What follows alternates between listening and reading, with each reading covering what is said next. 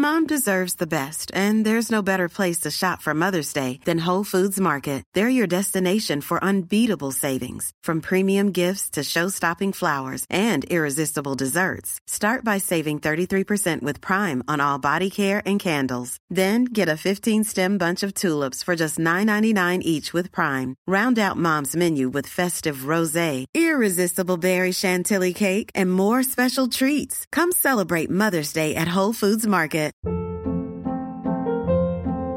Hold up. What was that? Boring. No flavor. That was as bad as those leftovers you ate all week. Keke Palmer here, and it's time to say hello to something fresh and guilt-free. Hello Fresh. Jazz up dinner with pecan-crusted chicken or garlic butter shrimp scampi. Now that's music to my mouth. Hello Fresh. Let's get this dinner party started. Discover all the delicious possibilities at hellofresh.com. Hey, I'm Ryan Reynolds. Recently, I asked Mint Mobile's legal team if big wireless companies are allowed to raise prices due to inflation. They said yes. And then when I asked if raising prices technically violates those onerous two-year contracts, they said, "What the f*** are you talking about, you insane Hollywood ass?" So to recap, we're cutting the price of Mint Unlimited from $30 a month to just $15 a month. Give it a try at mintmobile.com/switch. $45 up front for 3 months plus taxes and fees. Promo rate for new customers for limited time. Unlimited more than 40 gigabytes per month. Slows full terms at mintmobile.com. Luke, welcome to the show. Thanks so much, man, for taking the time to sit down and speak with me. You are something like a legend in the ESR world. I'm not sure if you're aware of this, but man, over 1,000 podcast episodes, over 100 million downloads or something like that. You've been at it for well over 10 years, man. Does this type of stuff, you think about it? I mean, how does it feel to know that all these people are listening to and enjoying your show? Well, yeah, that's a very strange feeling to have you say that. Because obviously I'm aware that I've done all the episodes and all that stuff, and I've been going for quite a long time.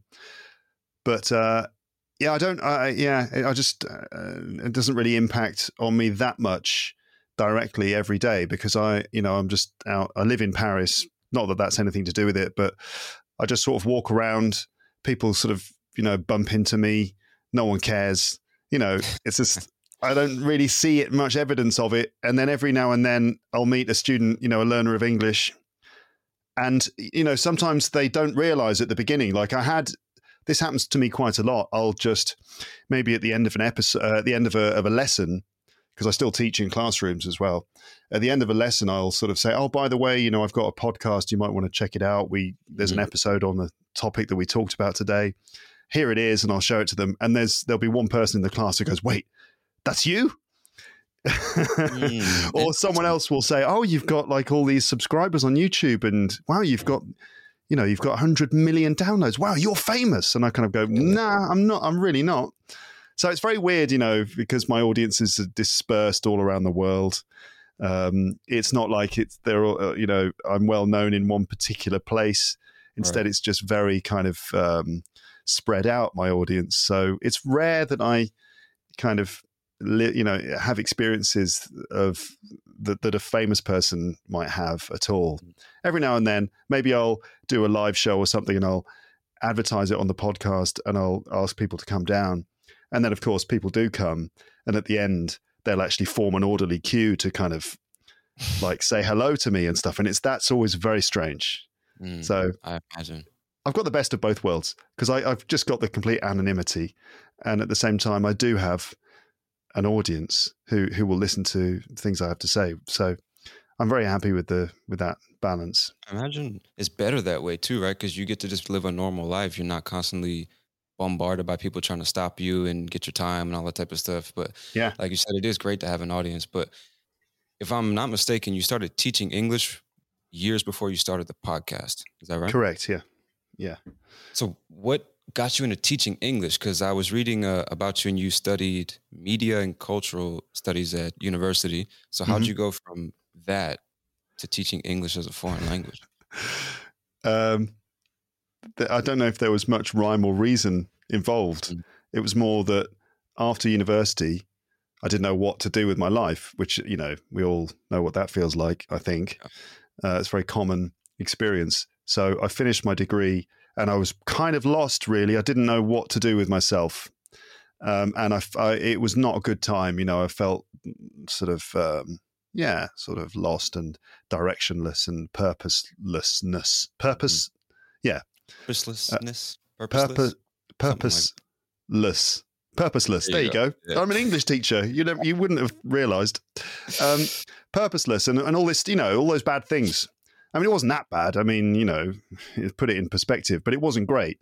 And for a couple of years, I was kind of like, trying to work out what I was going to do. And so, doing media and cultural studies, it's a great degree, but it's not one of those vocational degrees that puts you into a job afterwards. It's more like, okay, you can now sort of analyze everything. Good luck in the world. I just ended up analyzing everything all the time and I couldn't do anything. And I mean, a lot of people who do degrees like that, they end up working in the media in some way. And I gave that a shot, but it didn't work for me because my dad had worked for the BBC. He had a great career at the BBC as a broadcaster and journalist and stuff. And he, it was like he went to Oxford University. He had a fantastic, he did really well at Oxford, then went on to have a really great career at the BBC. It was just, a lot of achievement. So I think maybe for my brother and me, there was a bit of pressure there to kind of, do something similar. And yet I arrived at university feeling like I had no tools at all. And I felt even, anyway, I just didn't have the confidence and stuff like that. So I didn't know what to do with myself. And in the end, I decided that I needed to, sort of do something else and sort of travel. I remember I did some work experience at a place at a broadcasting media company in London, and it didn't really appeal to me that much. But the woman at the end was kind enough to sit down with me and sort of say, what's up? What are you going to do with, can I give you any advice? And, I was like saying, I just don't know what to do. And I'm not sure if this is for me. And she said, look, what you should do is just have some experiences and, consider traveling. And I thought, yeah, all right. Finally, someone actually kind of gave me the license to actually go and have an experience that I could enjoy, Instead, I felt like I had to just focus on my career. But she said, no, just take time for yourself and, travel and have experiences. And at a similar period, another friend of mine had told me about a friend of his who was an English teacher. And he sold it to me in really, really well. He sold it very well. He said, oh, it's brilliant. He lives in Barcelona. He teaches in the morning and then he goes to the beach in the afternoon. So I thought, this is for me. And so I combined those two things of like, go and travel and have experiences. And here's a potential career that you could maybe do. And so I trained up to be a teacher and did the CELTA, which is the one that we do over in the UK, the Certificate in English Language Teaching to Adults. Did that and applied for various jobs in various places. And there were lots of jobs in Japan. So I went off and started teaching in Japan. So that was my first job. I spent 2 years living over there, my first teaching experience. And it actually gave me some confidence, which I was able to kind of build on. And I continued teaching. Yes. Wow, man. So this was 2009 you started teaching. No, that was when I started the podcast. So I started teaching in 2001. So I'm quite old. That was quite a while ago, my friend. But Were I'm you curious even to know born? I was 6 years old when you started teaching English. Yeah, I was a little baby learning to speak English. But I'm curious to know about your dad, because you said he went to Oxford, had this great career in broadcasting. Did you guys ever have conversations? Was he kind of expecting you to maybe go down the same path, or did you guys talk about following in his footsteps, or what was that like? I don't know. I don't know if there were any specific conversations. It was always, my parents are lovely and they would never be like, right now, this is what we expect you to do. Okay. And if you don't, then you get out of this house. It wasn't that kind of thing. But there was just like sort of unconscious expectation maybe, or just little things like that. My dad would say, you could do anything. You could be a lawyer. He'd say you could do anything. And then the things he would name would be like quite sort of difficult things to do. You know? So it's like, okay, so I can do anything but only these things. And I was into music and stuff at university, and after university I was playing in a lot of bands and, you know, doing it quite seriously. And I remember once he kind of gave me some advice. He said, look, you know, the music thing's good and everything, but I don't know if that's what you should be focusing your energy on in your career. And I already kind of thought of that anyway, because working in the music industry is, you know, being a musician, it's not necessarily a very secure kind of job. And so I don't know that he never explicitly said you should follow in my footsteps. You know, it wasn't a kind of Star Wars sort of situation of like, you know, join me and we'll broadcast to the galaxy as father and son. Instead, it was more just like subtle suggestions and things that made me think that I should probably do something at a similar level that he did, you know. But what did you like about broadcasting? Because you gave it a try, but you just said it wasn't for you. Don't know. I thought it was interesting. I mean, growing up at home, I'd observed my dad sort of talking about the news, and you know, it was. He would sometimes, you know, we would always watch the news, and he would comment on the way it was done. And so I picked up just that sense of something about how shows were made and things like that. And he would talk about the newsreaders and sort of critique them, kind of thing. Mm-hmm. And also he made other shows. He didn't just make the news, but when he worked at the BBC in the Midlands, like regional television, he made some kind of current affairs shows and other programs. And so just sort of grew up in this household where we would look at broadcasting and consider it. And so I was just in that world, you know, just kind of grew up in that kind of mindset. And I thought it was interesting. But media and cultural studies, I mean, I think I took that degree. I didn't have that much choice because I screwed up my A-levels. I don't know if you know what A-levels are. No, what are A-levels? So in the UK, you take, when you finish school at 16, you take GCSEs. These are your kind of end of school exams, your finals. And then you can either leave school and go off and get a job, or you go on to the next level of education, which is college, and you take A-levels. You tend to take A-levels when you're about 18 years old. So I don't know what the equivalent is in the States for that. At 18 at university? 18 is before university. So that would be like your pre-university qualifications.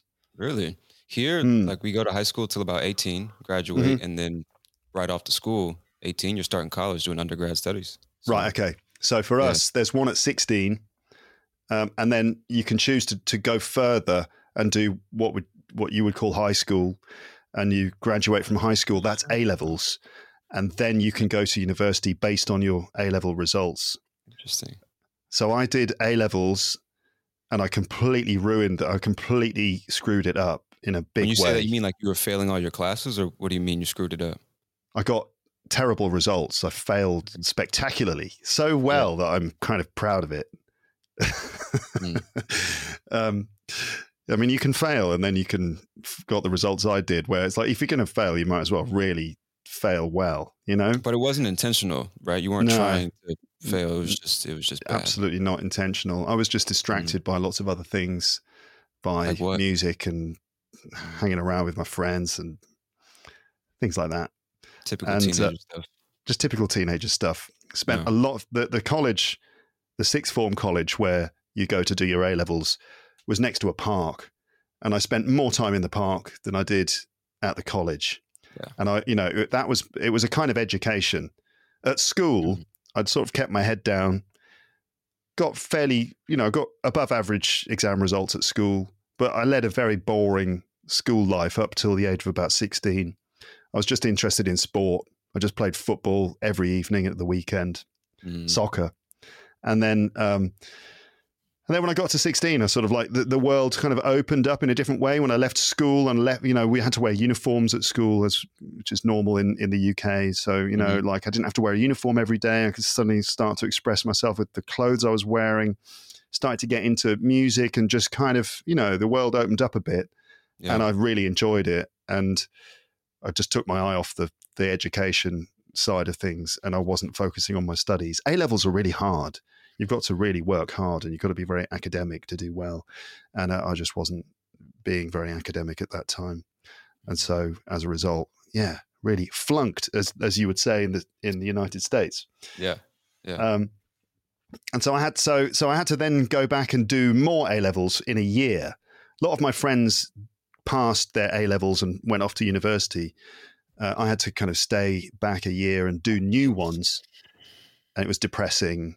Yeah. And, so anyway, I had to do some new ones. And then I didn't get the greatest A-level results. Your A-levels determine which universities you can then apply to, right? It's probably the similar situation. More or less the same, yeah. Yeah. Mm-hmm.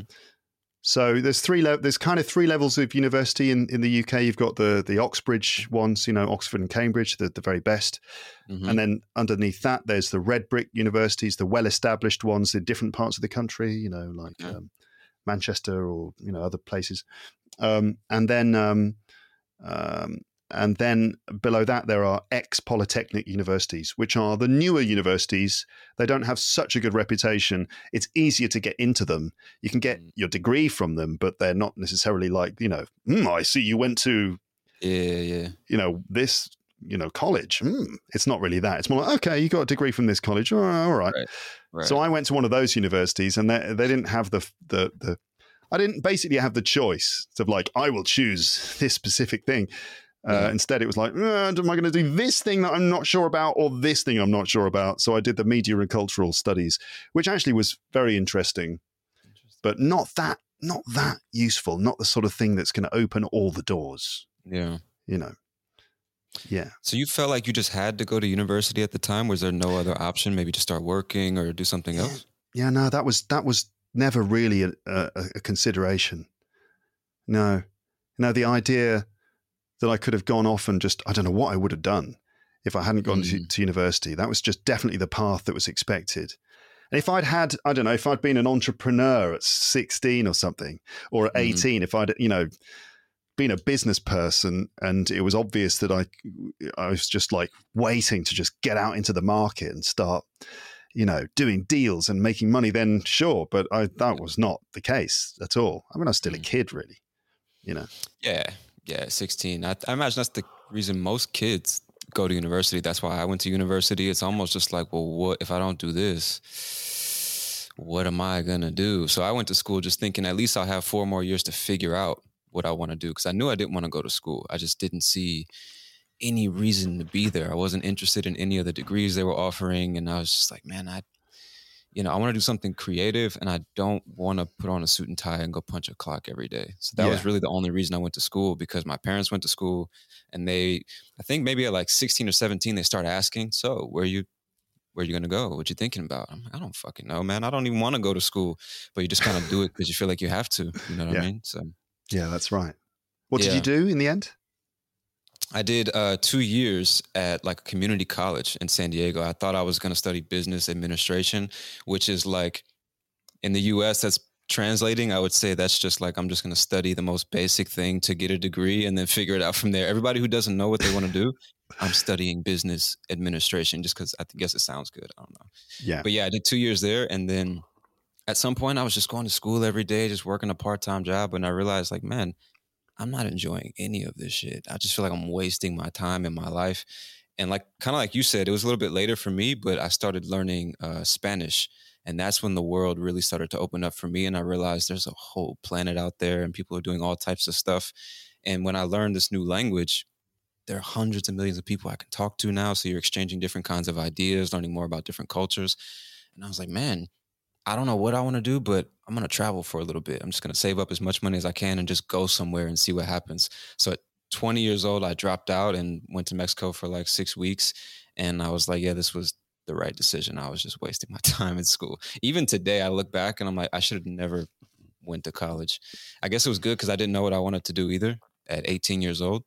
But those 2 years, man, were just like a waste of time. It's really hard though, isn't it, at that age? Because there is a lot of pressure because you're going to think what I do now is going to be so important for me later on. And if I just follow my some whimsical idea of like, I'm just going to go to Mexico and just kind of, travel around and meet people and learn Spanish and stuff. That's what you want to do. That's what your heart's telling you to do. But your mind's kind of going, you can't do that. That's no way to build your future. What you can. So it's pretty frightening. It's a very frightening time. I mean, I look back on those times when my whole life, my adult life was ahead of me. And I'm not surprised. I had a lot of anxiety and I didn't know what I was doing. Didn't feel very good about myself. And it's a very difficult time, especially, I mean, again, if I compare me and my dad, I feel like the world was a completely different place when I was 21 compared to when he was 21, especially after he went to Oxford University. I felt like for him, it was just all the doors were open. And he just could have chosen, I'll have a fantastic career in advertising, or I'll have a fantastic career in broadcasting or something else. And for me, it was more like, God, how can I just, pay rent, just make enough to pay rent to start, How can I just pay the rent and also, have like a sense of self-esteem about what I'm doing. And tricky stuff. But it is tricky. Yeah. I think, what I didn't realize at 18, 19, or 20 years old was like, you're still a baby at this age, man. You have your whole life ahead of you. And of course, it's important to lay a foundation to start investing and things like that if you want to grow over time. But you have so much more time than you think you do to kind of just experiment, try different things and figure it out. And even if you say, I'm going to do this, you're 21 years old and you say, for the next 10 years, I'm going to dedicate myself to this. You might change your mind, man. It might be 3 or 4 years in, you're like, I don't even like this shit. And you go in a completely different direction. You're doing something you never imagined even possible. So I would say to a lot of young people, whenever I get a chance to talk to them, I'm like, man, just take some pressure off yourself and just give yourself the freedom to just experiment, talk to different people, like learn about different professions, see what's possible first, because the more you know about what's actually possible, the more you believe you could maybe end up doing something that you actually enjoy doing instead of just the default options that everybody says are available to you. I think that's something that I really wish I would have known around 18 or 20, because I probably would have taken a lot more risks knowing that I still have time to recover and that you never truly know what you're doing. We're all making this shit up as we go along to a certain extent, right? Yeah. Yeah. But it's also confidence, right? I mean, when I was 21, I didn't have any confidence at all. And I think maybe the reason I didn't have that much confidence was because I hadn't really done much. You gain confidence by pushing your own boundaries and by failing and trying again and having experiences and succeeding in certain things. Like those moments of success that you have really give you a boost and they really empower you, And so when I was 21, I hadn't done anything. I'd just done what I was expected to do. I felt probably a bit of guilt, sort of middle-class English guilt as well, in the sense that like my parents would help me out with money. They sort of paid my rent at university and stuff like that. Not that it was very expensive rent because I lived in a very poor part of Liverpool. But still, I was getting support from my parents. I lived at my parents' house again after I'd been to university. I came back and lived with them. So, I was getting all this kind of help, but it sort of didn't help my confidence because I just felt ashamed of myself, really, And it wasn't until I actually did something on my own. I had to go to the other side of the world to actually sort of find a place where I could build my own confidence. I had to, for some reason, I didn't know I was doing that. I didn't plan. I was like, I will go to Japan and I will sort of become confident. Right. It was more just like, all right, I'm going to try this. I'm just going to go to this place and have some work experience and life experience. And I didn't really realize what would happen. But as a result of doing what was actually quite a scary thing, and working every day, working in a job that I felt was intellectually stimulating and could get some results and having some success in that just gave me a lot of confidence and social confidence as well. Because being a teacher, it's all about communication and about using your own communication skills. And Japan is a nice place to go to build your confidence because they're very welcoming, and people will say, Japanese people will say, "Oh, you're brilliant." You know, not even that brilliant, but they're just impressed to meet you. You know, so it's quite a good place to build up your self-esteem. Confidence. Yeah, it comes from failing and trying and succeeding and experience. So yeah. 100%. Yeah. How old were you when you taught your first English class? That would have been 2001. I was 24. Okay. So before that time, pretty much, you're from 16 to, let's say, 24. You're kind of maybe feeling like, could I say, a loser? Like you maybe hadn't really done much, and you didn't have much confidence. You didn't know what you were doing with yourself. And your dad is this, you know, rock star figure. He went to Oxford. He's got a successful broadcasting career. And you're like, man, what the fuck am I doing with myself? Right? That wasn't until that feeling didn't start to come to me until I'd had that sort of academic failure when I'd failed my A levels. I felt super cool. Like I thought I was a super cool rock star when I was 17, 18. I thought I was the coolest guy. Because I was playing in bands and I was hanging around with all the cool people and, you know, and stuff like that, kind of being popular with girls and things. And I thought I was cooler than my dad. Yeah. I mean, Dad worked very hard. He was kind of like a workaholic. I mean, you know, now I'm a lot more mature and I can, you know, I can see what's going on, you know, it's not all about like, you know, holding up my dad as some kind of super cool person and all the rest of it. You know, it's just, he's just a person living his life, and me too. We all have our own path. But yeah, so I thought I was super cool and everything until I failed my A levels, and everything kind of came crashing down a bit. And then I started feeling really bad about myself and thought, oh God. And then, you know, then when the actual real life kind of really kicked in, that's when I started to maybe feel more ashamed of myself and feel a bit low. Yeah. What did do you remember what exactly you did to kind of deal with those feelings of shame and embarrassment and stuff like that? Because when you're especially a young man, you feel like you're supposed to have your stuff together. You're supposed to be progressing and growing in terms of your finance, your ability, your skills and stuff like that. So do you remember what you did during those moments? How did you deal with those negative emotions? I think so. I don't think at the time I really understood the emotions and stuff I was feeling. I just had a lot of anxiety and a lot of sort of just general. I wasn't that emotionally literate to be able to understand, okay, I've got low self-esteem because I don't feel like I'm in control of my life. I wasn't really aware necessarily. Instead, I just felt awkward and I felt a lack of control over my own sort of life in a sense. I don't know, Matt. I don't know if this is like a cultural difference. In the United States, there's a lot more individual empowerment and stuff.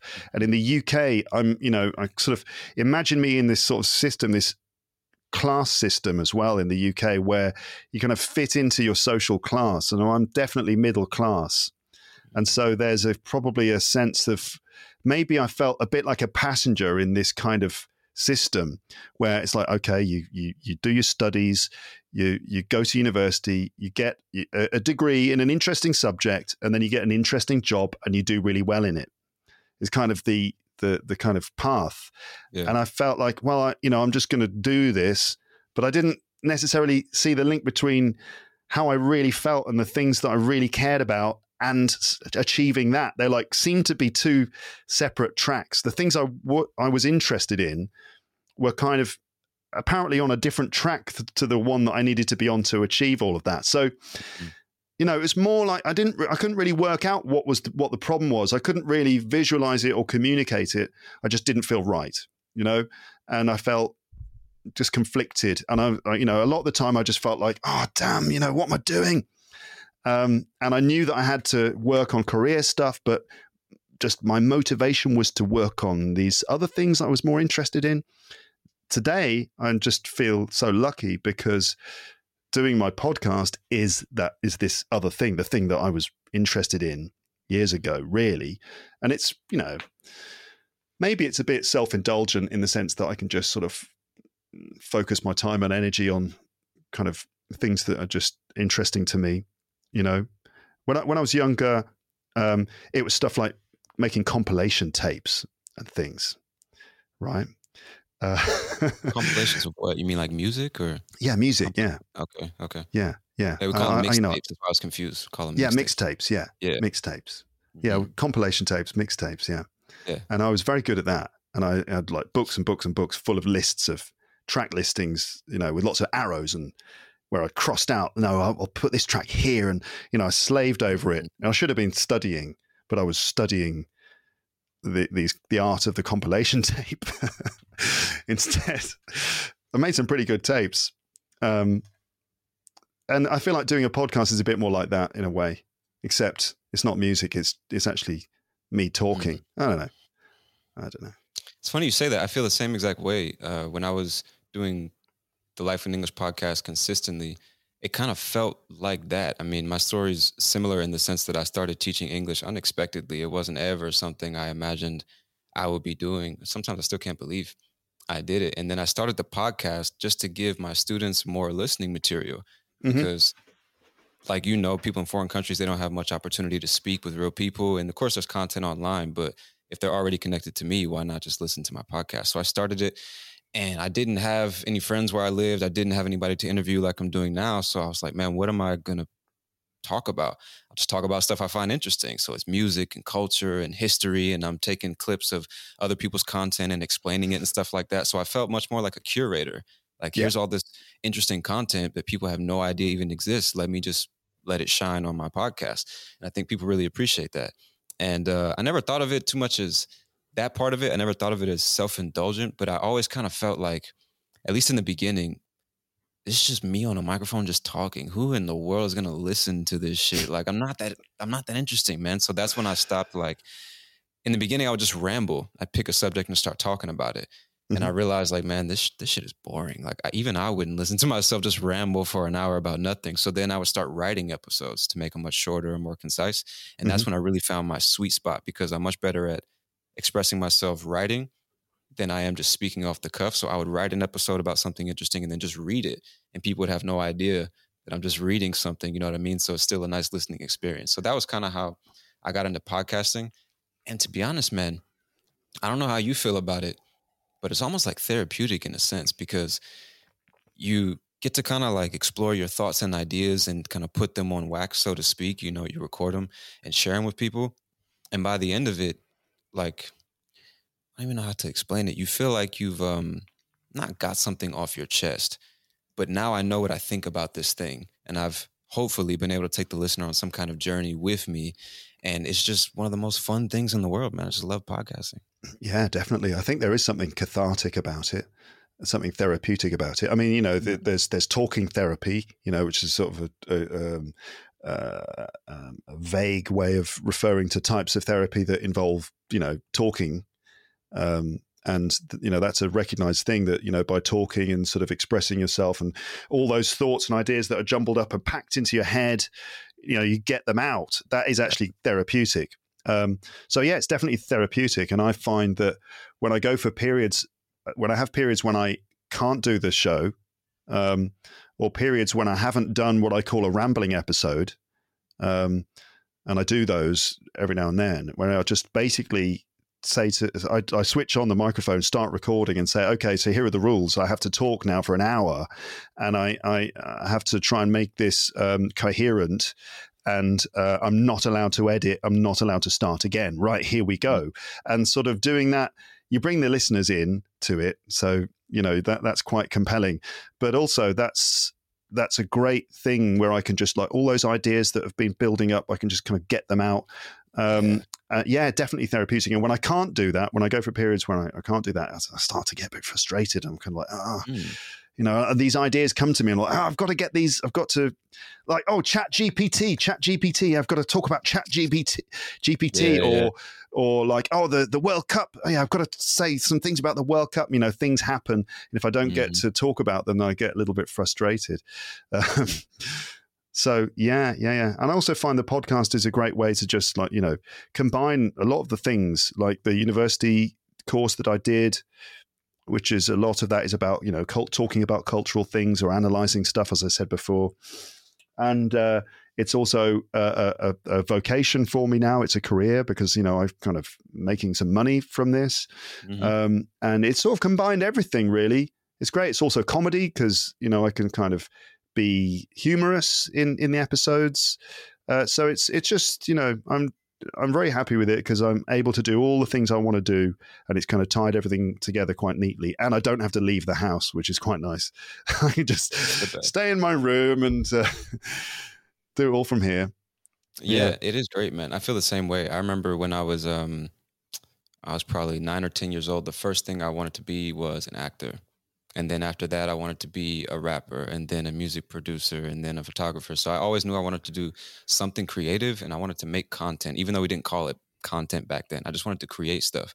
And so fast forward like 10, 15 years, I found the podcast. And kind of like you just said, you get to kind of bring together really whatever you want. That's the best thing about podcasting is there's no rules, man. You can, whatever comes to your mind, you can just do it, see if it works. So we can talk about music, we can speak on culture, tell stories. People really enjoy that type of stuff. And like you said, you can all from the comfort of your home, just talk to the world, essentially, whoever wants to listen. And I think before that was possible, like people would just maybe have these ideas and they don't have anybody to talk to. So they would just walk around with this stuff in their head. But podcasting now gives you the ability to just put your thoughts out there. And it's really unpredictable too. I'm curious to know if you've had any experience where, I'm sure you have, where people send you messages or emails like commenting on the stuff you say in your episodes and how it changed their thought process or something like that, right? Yeah, I do quite a lot. You know, so I'm on YouTube and I've got the podcast and social media and stuff, just Twitter really. And yeah, I get a lot of comments and feedback and, you know, a variety of different things. A lot of stuff, it's just like 2-line emails, no subject. I need to learn English. Please help me. I'm like, okay. And then, you know, some very thoughtful emails and things I've received. Yeah, I mean, lots of stuff. I just think, I mean, not that long ago, I made an episode about an email that I received, which is an extraordinary story about a guy in Spain who had to go and have an operation, right? So the story is he needed an operation for a sleep apnea, which is basically an operation on the mouth. Routine operation, but it does require a general anesthetic. Okay. So he had the general anesthetic. He came out of it and he sort of didn't come out of the anesthetic very well, which is a thing that can happen with general anesthetics. You can go into this weird thing where you kind of, I don't know how to describe it really, but he was delirious and he was super paranoid and he was hallucinating. He was convinced that he was going to die and he was convinced that his girlfriend and all the doctors and nurses were lying to him, that he was convinced something had gone wrong, and it got worse and worse and worse and it just became this waking nightmare that he was living in as a result of some reaction to the anesthetic. And he couldn't sleep and it was getting worse and worse. And at one point, his girlfriend said, "Why don't you listen to that podcast that you like? It might help you." And he was like, "Oh, okay." So she started playing it to him. And it was an episode of my podcast, and the sound of my voice and just the reassuring sort of feeling that I managed to broadcast to him suddenly turned everything all right. And the kind of the paranoia, the anxiety, the delusions, it all went all nice. And he started seeing beautiful, colorful, joyful visions of his children and all this sort of stuff. He wrote all this to me in an email. He's sort of saying, you know, thanks. So that's an extreme example, but I have had similar emails from people saying, you know, like during lockdown and stuff, and thanks for your podcast. It's, you know, kept me sane. And obviously emails from people saying that it's helped them with their English a lot. Mm-hmm. And it's helped them to, you know, pass certain exams, get promotions at work and stuff. And, you know, and a lot, you know, I've been doing it for a long time. It'll be 14 years in a few weeks, really. So some people have been with me for ages, you know, and I really get a sense of the long-term impact it's had for some people. Whereas as a teacher in classrooms, you might have had a similar experience where you got rolling enrollments where people come and study with you for about 4 weeks or something, maybe an academic year, but you don't usually spend much more than like just a few weeks with each student. You like do your best to help them learn English in that time, and then off they go, bye. You don't really get a sense of like the long-term impact that what you're doing has on them. But with the podcast, I've definitely had a lot more of that feeling. People are writing, saying that when I started listening to you, I couldn't understand what you were saying. And then I kept listening and, as if by magic, now I understand 90% and I'm actually a lot more confident and words come to me and all this sort of thing. And I just think, wow, that's amazing. It is, man. Yeah. It really is amazing. 2009, you started. I'm curious to know, like, when you started, what was your intention? Like, when you sat down to hit record, you were trying to achieve what exactly?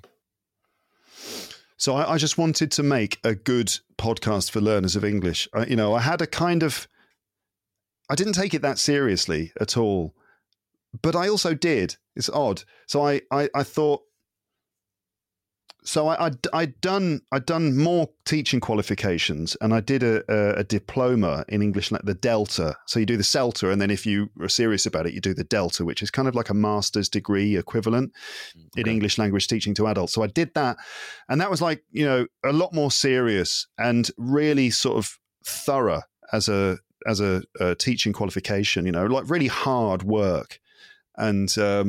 And it really kind of like focused my mind on the job. And, at that point, I decided, right, I'm all in here. This is what I'm doing now. I'm an English teacher to adults.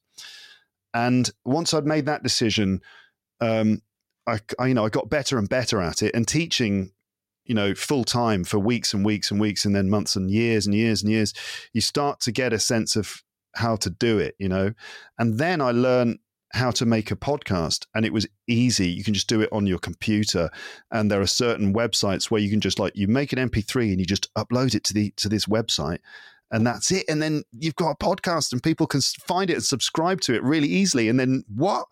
And this was 2009. And so I did it, and no one else was doing it really. There were a few others. There was the BBC, BBC 6 Minute English, a popular British English podcast for learners of English, and there are a few others. There was like the ESL, English as a Second Language podcast. Who else? There were others. There were some others, but I thought, right, there's definitely a space for me here to do something. And I wasn't doing comedy at that time. I started doing comedy later in that year, but I had lots of ideas for kind of funny stuff. I didn't know quite how to make it. I'd made some YouTube videos that just didn't go anywhere. And I thought, right, hold on a minute. So there's like millions of people around the world who want to learn English. And I'm an English teacher, and I've been doing this now for like 12 years or something, however many years it was when I started doing the podcast. I can't remember, but I'm doing it for quite a long time. And I kind of feel like I know how to talk to learners of English now, and I can teach them, I can offer them something useful, and I can do it in hopefully an entertaining way. And I can just make these audios on my computer and publish them. So why won't this be a success? It was like a real revelation. I was like, how can this not be a success? This is, I always sort of harbored a desire to be a radio DJ, but it was always a sort of a bit of a joke for me. I always kind of liked the idea of like, I'd love to have my own radio show. That would be cool. But I never thought about it really seriously. But I always thought, it'd be cool to be one of those DJs who's like, welcome to the radio show. You're listening to the Drive Time show. We're listening, and today we're talking about milk. I'll just say that because I've got some milk on the table. Yeah. How much milk do you have in your house today? Do you know? How much do you need? Just whatever, just talking bullshit, really. Yeah. But I liked that idea. And then here it was. The opportunity was right there, just on my computer with the internet. Yeah. And that was kind of before YouTube really took off. And so I just started doing it, and I approached it with a bit of the rigor and the sort of academic seriousness in terms of the planning that I'd learned doing the Delta, but also with a bit of my own sort of flavor of just, let's make this fun and let's make this funny. And So it was kind of just a fun project, really. And then the numbers just kept going up and up and up. And I just thought, well, I've got to keep doing this. This is fun. And there were periods like at the beginning where I didn't do it for like 6 months. I think I bought Red Dead Redemption on my PlayStation 3, and like that just took up all my time. And I was, like my laptop was over there in the evening. I was like, no, I could do a podcast, but now let's see if I can find some beavers and kill them all in order to get a special outfit. So, yeah. Going back to the beginning, 2009, when you were doing this, you said that the numbers just slowly started increasing. Were you promoting yourself at the time? How are people finding the show? I don't know really. But I think they were searching iTunes for Learning English podcast, and mine would pop up. Yeah. I had the email addresses of lots of my students that I'd taught over the years, because I would email them like sort of slides or whatever at the end of courses. Yeah. So I kind of sent emails to a lot of my previous students, just like polite emails, kind of saying, "Oh, I've just started this podcast. You might be interested in it." And I noticed that after I'd sent those emails out, I would see on a map, I'd see on a little map that I had showing where my listeners were, that like little red dots would pop up in places where I'd sent those emails. I was like, oh, okay, so they're actually listening. And then, I suppose they would maybe tell some of their friends. It's like a viral kind of outbreak. There were just like a few isolated cases, and then it just sort of spread a bit like the, I was going to say coronavirus, but that's not a very good analogy. Maybe like a zombie outbreak is, but also, I mean, like the fact that like 3G and 4G internet came in, there were little waves of it where people started to work out what podcasts were, bit by bit, it kind of picked up. Also, I did some videos on YouTube in 2009, and they went viral. Something was right about at least one of those videos. I did some interviews with people in London, just asking them what's it like to live in London. And I made sure I filmed them quite close up so their faces filled the screen. I wanted to get the faces right up close so my audience could really focus on what the people were saying. And I just had one really good day of filming when I got some really nice, friendly people, some funny little interviews, and I cut it all together and uploaded it. And in those days, YouTube would choose the thumbnail for you. So you couldn't upload your own thumbnail. It would basically give you three options.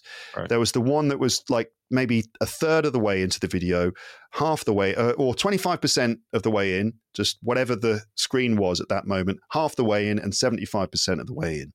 And one of these videos, the one that was like 25%, was these three pretty looking English girls smiling on the front. And I think that may have been enough to like get that video clicked a lot. And the title was quite, the title was good because it included lots of keywords like English speakers, London interview, learn English or something. And so that popped up and it went viral, and that probably contributed a lot, and probably people came into the show like that. Yeah. But I'm not sure really. I think it's just as people discovered podcasts and searched for learning English in their podcast app, then I was one of the shows that would show up. And I never really worked on marketing that much. I decided I'd just try and market the show by making it as good and as enthusiastic as I could make it, really, and hopefully that people would just like it and recommend it and stuff like that. Yeah, so just like an organic thing, just slowly grew over time. Yeah. Was there ever a time when you felt like it wasn't what you should be doing? You ever think about quitting the podcast? No. Ever? Seriously? No. I always, I guess they came to a point where I just thought, no, I never really thought about quitting it, except maybe those times when maybe the first couple of years where it wasn't quite as big, and I just kind of didn't feel compelled to do it. And I was distracted by, Red Dead Redemption or whatever it was at the time. But no, I never really thought I'd quit because I enjoyed it too much. And I just had too many ideas that I wanted to do. And I just thought, no, I don't want to stop doing this. I still haven't done that episode about, Muhammad Ali that I really want to do or something, Yeah, that's interesting, man. So I think I'm lucky as well, I have to say. I think I'm kind of lucky. There's a certain amount of privilege involved in the sense that, I had a job teaching English, and that, I had a pretty decent job in London at a good school teaching English. They gave me a permanent contract. I had my own place. And so, there was the sense of security, which then allowed me to do it. And also being, I don't know.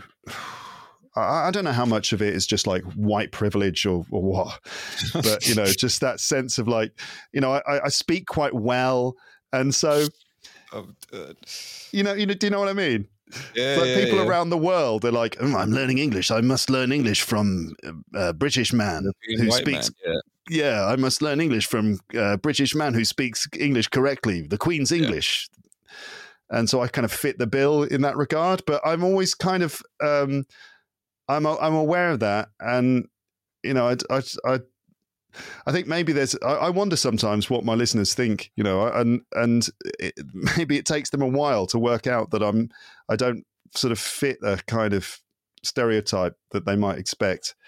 That actually I'm a bit weirder and a bit more, I don't know, a bit more strange and a bit more humorous and stuff than they think. Like I think a lot of people, when they listen to my show, wherever they are in the world, and they hear my voice, they imagine me to be someone else. They think that I look like someone else. Like I've had this lots of times. It's kind of a meme that I've got, which is that when people hear my voice, they think that I sound like maybe the guy from Downton Abbey. No, the main character in Downton Abbey. Do you know that show? I don't. No, it's a show. Huh? Is that a British show? Yeah. So it's a show about a kind of lord who lives in a big house in the countryside in England. It's a sort of upstairs, downstairs kind of thing, where upstairs you've got this aristocratic family, and they're all very posh, and he's an earl, and lords and ladies living in a very posh house, and then downstairs there's all the staff who work down there. And it's, interesting sort of drama, but so very kind of, you can imagine a guy in a tweed suit, sort of member of the royal family or something like that. Mm-hmm. So that's maybe what some people expect me to be like. They imagine I'm this kind of well-spoken English gentleman, and then, and that's not really what I'm like. And when they actually see my face, they realize I'm actually more like Luka Modric, the football, the soccer player. Do you know him? Yeah, of course. Yeah. Definitely. People say, I just noticed that from comments. People are like, huh? I'm learning English from Luka Modric. I thought you looked like, this is the first time I see Luke's face. He looks different than I expected, Yeah.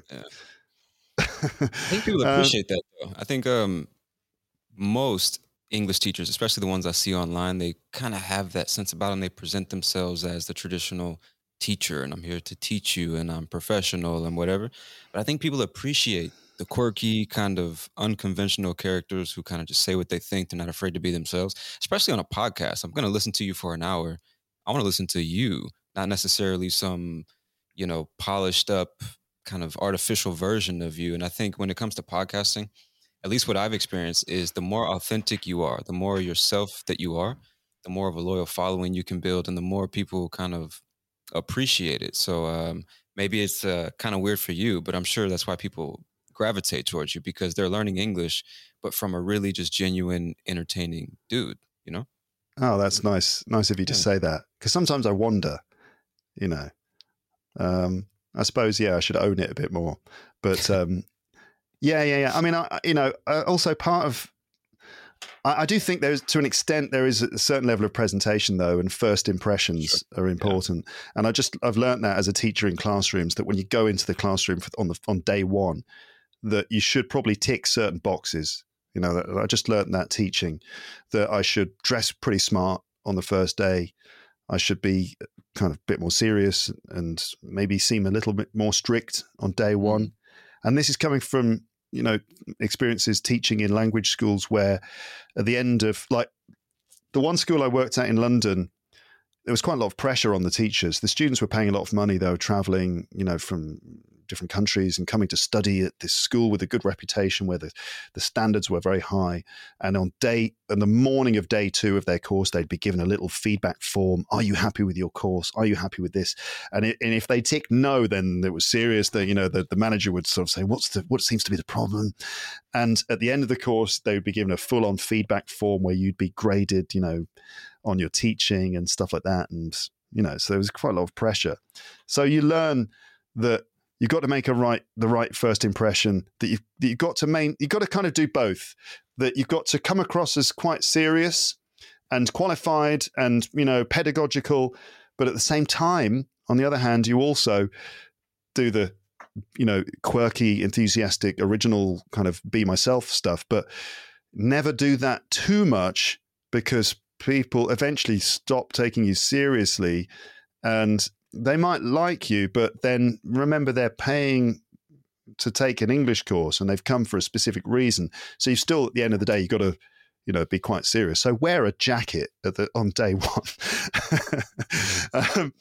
And if I haven't cut my hair, wear nice shoes, just stuff like that. So I kind of always remembered that. And that's important. You've got to kind of put a frame around what you're doing to an extent, a kind of acceptable frame around it. Again, another thing that sort of relates to that is another example of that. I remember once at the school, there were some people came in, some publishers came in, dictionary publishers, and they had they were from, I think it was the Oxford Dictionary or Collins Dictionary, I can't remember. But they came in and they used the teachers as a focus group to ask for our opinions about some dictionary cover designs that they had, right? I don't have an example to hand, but so they asked us which ones they thought were the best, which ones we expected the students to like, which ones gave certain impressions and stuff. And we all kind of, one of the questions was, which dictionary do you think the students preferred? Which ones do you think they all said was the best? And so there were dictionaries that had different designs. One of them was like modern, fresh looking design, sort of quite informal looking. And then some others. And another one was like old fashioned with an old fashioned kind of serif font on it. The sort of thing like an old fashioned dictionary font. Hold on. I don't know if this is on video, Tony. It is, but you're good. Don't worry about it. Okay, there's audio people listening as well, probably, who can't see this. He's grabbing his dictionaries at the moment. I've got a couple of dictionaries here. So the one, the blue one here is the Longman Language Activator. It's kind of got like a Helvetica font, just blue, bright yellow, red. This is a really good dictionary. The other one here is a Penguin English Dictionary, black or dark color. A more old-fashioned looking font on it. Yeah. Now, I kind of thought this one might be the more popular one because it seems very sort of, what's the word for it? Clear and modern. Exactly. It's vibrant, right? Yeah. Vibrant, clear and modern and so on. But the students all went for like the dark, serious, old-fashioned looking dictionary. Yeah. Which I was surprised at too. And I just made me think, this is interesting. So our learners of English, they think of this as being like a serious academic sort of thing that they're doing. And they want the history. They want the kind of the gravitas, So I don't know. That's something as well. Like my logo is kind of a mix of the two things. It's kind of a bit modern, but it's also got a bit of a traditional look to it as well. It looks a bit like a London street sign. It does. I'm looking at it right now over there in the corner. It's nice, man. Yeah. Did you make that yourself? My brother did that. He's a graphic designer. That's nice. I'm opening the window here because I'm actually kind of warm. Planning for your next trip? Elevate your travel style with Quince. Quince has all the jet-setting essentials you'll want for your next getaway, like European linen, premium luggage options, buttery soft Italian leather bags, and so much more. And it's all priced at 50 to 80% less than similar brands. Plus, Quince only works with factories that use safe and ethical manufacturing practices. Pack your bags with high-quality essentials you'll be wearing for vacations to come with Quince. Go to quince.com/trip for free shipping and 365-day returns. Ever catch yourself eating the same flavorless dinner 3 days in a row? Dreaming of something better? Well, HelloFresh is your guilt-free dream come true, baby. It's me, Keke Palmer. Let's wake up those taste buds with hot, juicy pecan-crusted chicken or garlic butter shrimp scampi. Hello Fresh. Stop dreaming of all the delicious possibilities and dig in at HelloFresh.com. Let's get this dinner party started.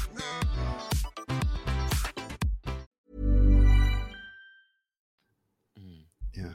But speaking of that specifically, those examples you gave, I'm curious to know what's your methodology or your style in the classroom when it comes to teaching, because some teachers will take the approach where it's like, here's the lesson for today, and here are these words, repeat after me, and class is over. And then there are others, kind of like myself, which is much more of a conversational approach to where I'm going to speak to you more or less the way I would speak to anybody from my country. And we're just going to have conversations about certain topics. I'm going to correct you along the way, help you express yourself in more detail and things like that. So what's your approach? Sort of a bit of both. I think that I do the conversational thing where I try to be sensitive to the students and try to listen to them and try and pay attention to them and stuff. But also I try to be like a kind of maybe an old traditional teacher as well. And in the sense that I will, sometimes I'll be at the board and I'll teach them and I'll kind of tell them what to do and say, right, repeat after me. So I like to mix it up and try and do both. It's a bit exhausting, but it's a combination of the two. But I think probably my students would say I was more like you. Mm-hmm. I'm probably kind of funny and approachable and conversational and relaxed and stuff. But in the back of my mind, I've always got that voice going, no, you need to be doing this properly. Mm-hmm. You need to be doing this seriously. I remember some of my first experiences teaching in London, I would be drawn to the funny, relaxed approach, and my students would respond to it. And then I'd be getting stressed, going, no, but I need to be I need to be a serious teacher. I remember saying that to my students and they would all laugh. They'd laugh at me going and repeat it back to me and say, oh, he always says he needs to be serious. Like, going for a drink with some of my students, if they met my brother or something, they'd say, oh, Luke's very funny. Sometimes in the lesson, he just says, but I should be a serious teacher. So I don't know, Tony. I don't know, really. I haven't got it all worked out. I just sort of like try and do the best of both worlds all the time. And how long was it after you started your podcast that you found a sustainable way to monetize? Because before we did this recording, you mentioned that you struggle with the idea of free content and paid content. I made an episode about that as well. So when did that start for you, and when did you even get the idea to monetize?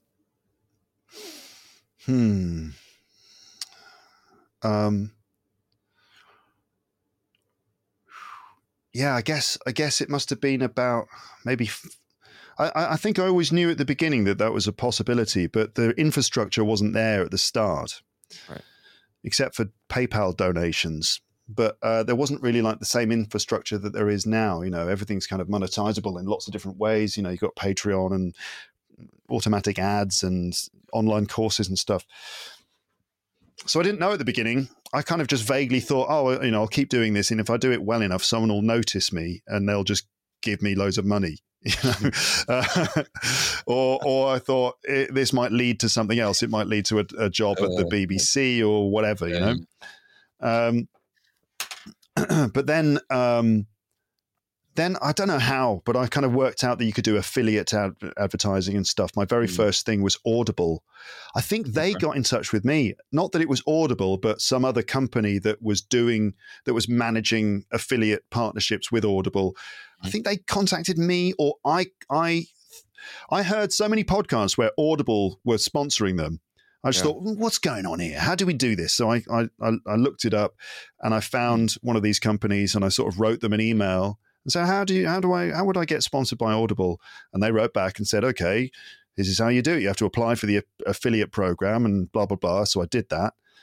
And then I realized, oh, wait, they sent me like an affiliate link, audibletrial.com/teacherluke. Yeah. And they said, for every new subscription to Audible that goes through this link, you'll get $15. I was like, shit. Yeah, that was in 2000 God, when was that? 2015, maybe? That's wow. that. I mean, it's not that anymore. There's no way you get $15 per subscription anymore. Yeah. I mean, it's amazing. Amazing that. So I was like, what? Really?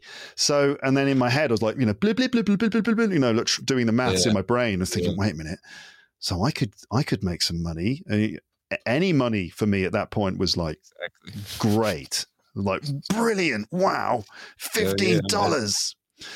And so, I thought, right, I just need to try and encourage people to sign up to Audible. And there was that reluctance as well of like, oh, I don't want to be doing that. I don't want to like start selling out, man. But then I thought, it's all right. Got over that real quick. Like, rent is on first. Put that link in the description one time, Yeah, but then I thought, well, if I can sort of advertise Audible in an entertaining kind of way, then I think it's okay. And I think that my audience will understand that, I'm not just doing this for free. There's got to be some financial incentive.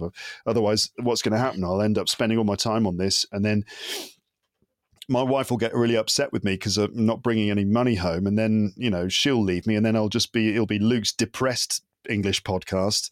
And that's no good. So anyway, so I did that, and then other sponsorship things turned up. Like I noticed that there were more and more YouTubers doing English teaching who were like ridiculously successful, like people like English with Lucy, for example, who appeared, I don't know when, I can't remember now, but she appeared and sort of poof, her views skyrocketed. And I noticed that every now and then she or maybe some other people were sponsored by an online teaching platform. I thought, hello, hi, maybe you want to sponsor me too. So I think I wrote to them and said, how do I sort out sponsorship with you guys? And they wrote back to me, and we had an arrangement, and I probably negotiated badly and didn't get as much money per sponsorship promo as I could have done, but I was fine with it. And I, mentioned them at the beginning of every episode, and that actually brought me, a sort of approaching a wage, and really it's just the business grew up around me. So really the thing was to try and get my numbers up to a certain level, and to focus on that. It was always I just have to try and make the content good. And then once you build the house, once you kind of build the thing, you can then start, I don't know, this metaphor is no good. You build a house and then you can sort of slap advertising on it. Right. You know what I mean? So I don't know. I'm not the best business-minded person, actually. So I'm not necessarily the right person to talk to about monetization, but sponsorship with an online teaching company, and then the option, when I moved to Libsyn, the podcast host, I noticed that they had the option to create your own premium subscription, and they also would develop an app for you. And then I saw, right, this is an opportunity, because I knew that really to make money from what I was doing, I would just need to capitalize on my audience in some way, and that what I should do is build an online course, and then you kind of funnel people towards your online course, right? It's evergreen content.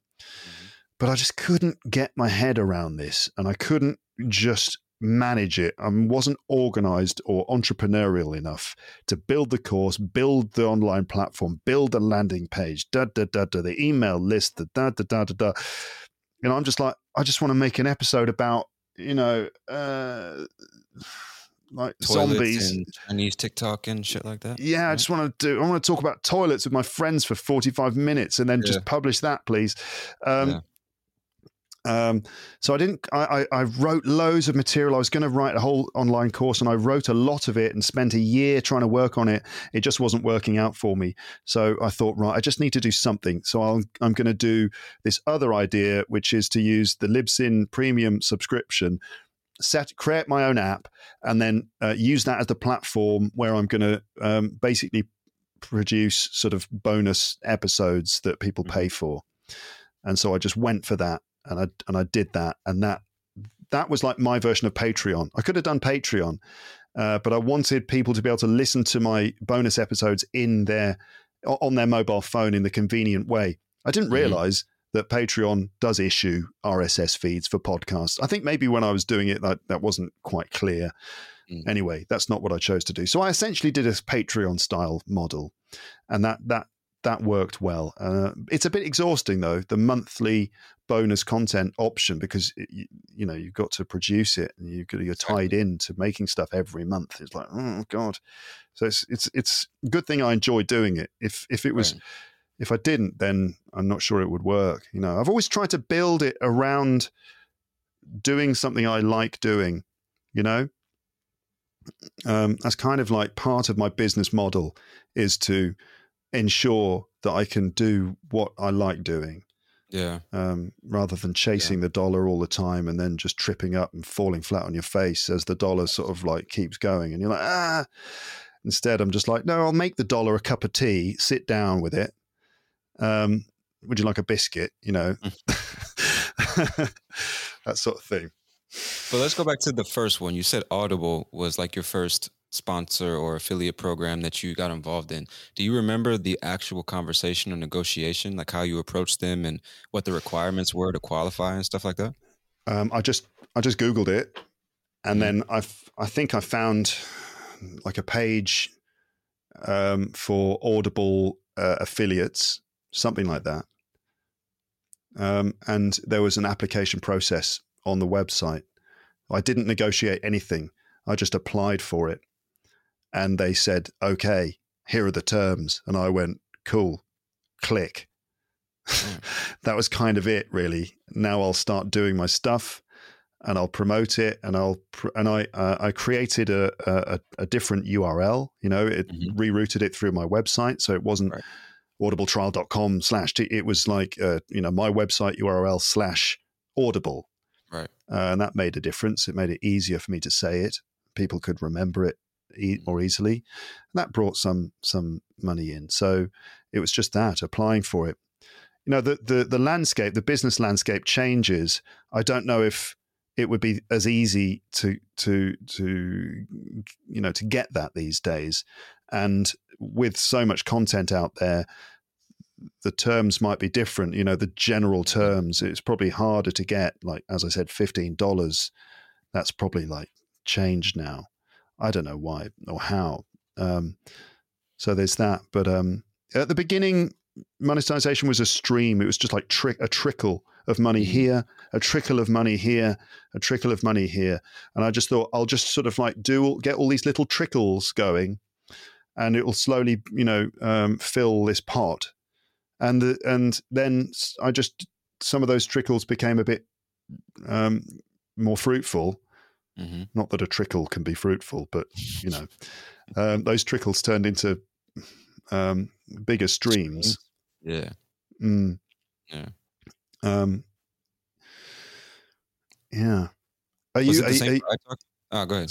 I was going to say, are you looking at? Well, you must be looking at ways of monetizing as well. Yeah, definitely. Going forwards. Yeah, absolutely. From the beginning, I never really even thought it was possible to monetize a podcast. I started at the end of 2018, and I was just doing it just because I wanted to do it. And it's immediately when I started, I was like, man, this is fun, bro. Like, 'cause I don't necessarily like being on camera, talking to a camera as if it's a person. So YouTube never really was my kind of thing. It always felt really awkward. So when I figured out, I can just turn on the mic and just talk, this is where I'm supposed to be. So I was doing it for fun at first.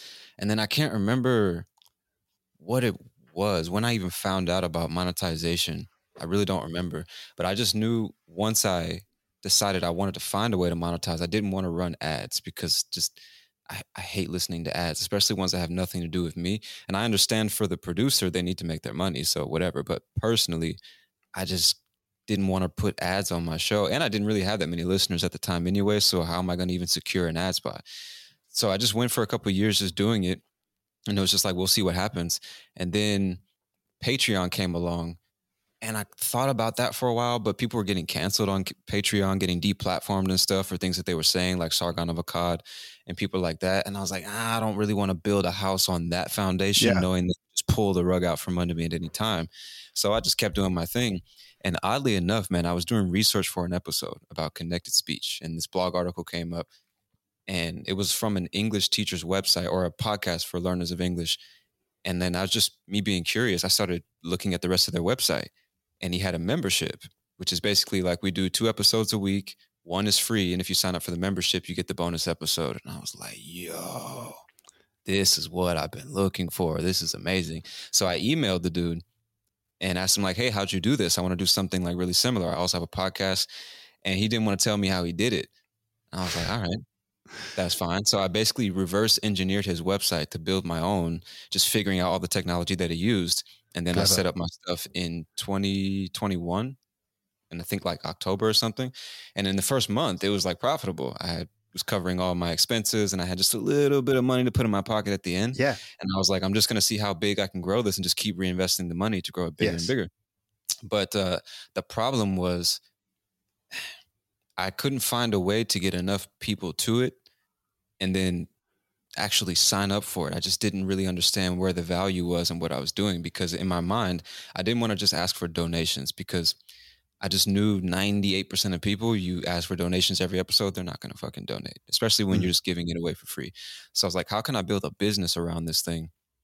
Well, people can understand the majority of what I say, but when I have guests on or I use other content, it gets more difficult. So I'll give them transcripts, a vocabulary guide explaining the more difficult stuff. We added some cool features on the website, like captions and all these cool things.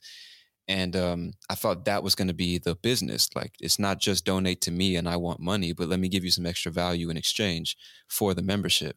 And just, it never really took off, man. I was promoting myself on multiple social media platforms and just constantly trying to put more and more episodes out. And no matter, it seems like, kind of like you, I'm not really an entrepreneur. I have entrepreneurial tendencies, but I'm not a fucking businessman. I'm a creator. I just want to create stuff. So I never really figured out why we couldn't get this scale in terms of users. You know what I mean? And so it never really got to the point where it was like super monetizable. And it kind of got, like you mentioned earlier, you're doing this for so much time of your day and your week, and it's not really going anywhere. You enjoy doing the podcast, but like rent is due on the 1st, and like a bunch of other stuff I want to do with my life. And these people know what I'm trying to do, but they're not signing up for the membership. So I just got it in my head, like, maybe this isn't as valuable as I think it is. And that's kind of when I decided to pivot. I'm just going to do the podcast in a way where I don't care if it makes money or not, which is what we're doing right now, and kind of just let that whole idea of monetizing the English teaching thing, I just kind of left it to the side, because it was, again, I would write all my episodes. I would be working with my VA to manage the website, making videos on TikTok and Instagram and YouTube. I had 2 jobs aside from that, and I have a personal life. It's just I couldn't sustain that level of production. I was just like, yeah, this isn't really going anywhere. So I don't want to stop podcasting, because I genuinely love it. So let me just do it in a different way. And if at some point in the future it makes money, then great. But at this point, I don't care, because, I mean, again, asking for the donations, most people aren't going to donate. And I don't understand really how to build a business in any other way around a podcast like this. So it's like, you know what, let's just try to make a great show and we'll go from there, you know? Mm-hmm. Yeah. Again, I feel kind of lucky in the sense that I started ages ago, because really, it's about just ratios or leveraging, you know, and, you know, you're only going to get a tiny percentage of your audience either buying something, paying for something, sending you a donation, or basically entering their card details into something. You know, it's only going to be a tiny portion. Right. I mean, I will like tell my listeners, okay, check this thing out, here's the link. It's in the description. Check this thing out. And it's just like a free thing. Or even like, oh, I had a conversation with, Tony on his podcast. The link is in the description.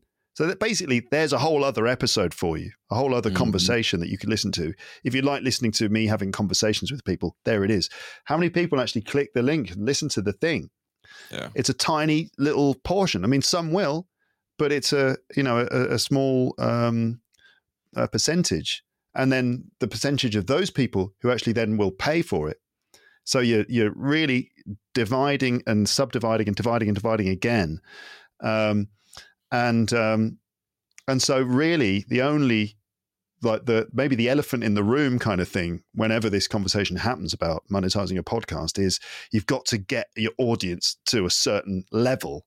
Absolutely. And then, then that portion, that small percentage, that freaking 2% or maybe 10%, if you're really good at the sales stuff, if you've got all the patter and the rest of it all engaged, and if you've got like a good web funnel, an email funnel and all that stuff sorted out. Do you know what that is? Yeah, of course. I've been there, done that. Yeah, you've done it. I hate all that stuff. Me too, man. It's the worst, bro. It's the worst. I think it's though you'll see, maybe in 3 years you'll see me going, I love email funnels, when I'm like, drinking champagne in the south of France. So it's, ultimately it's about building an audience. And then once you've got an audience in place, once you've got that foundation, then you can start to do something. But so I'm lucky in the sense that I didn't have to really, maybe I didn't have to worry so much about that, because in the first 5, 6 or first maybe even 10 years or less, 5 years or something, that whole monetization thing didn't even really exist. And so it was just like, instead I was kind of dreaming of going, oh, I'd love to be able to just keep doing this. I want to be able to do this. Imagine if that was possible. And these days it is. And lots of people are now starting podcasts, expecting to be able to monetize it. But it's, you've got to wait. You've got to put a lot more of a time and effort and enthusiasm and passion investment into it before you can start getting the returns. So, I mean, it's like kind of going back to that conversation we had earlier about when you're a teenager and you're kind of at the beginning of your life and you think, I need to go down a certain path that's going to lead me in the right direction where I can, buy a house and, and provide for a family and stuff. Right. But it's a real risk and to just sort of do the thing that you just like doing. And just hope that will kind of lead to something fruitful. Yeah. It's a tricky one, but I mean, I like the show. I listened to the one that you did about, the one with the Sam Harris clip at the beginning. Cost, price, and value. Yeah. Yeah. Cost, price, and value. Yeah. Very good. It got me thinking. Definitely got me thinking about the subject.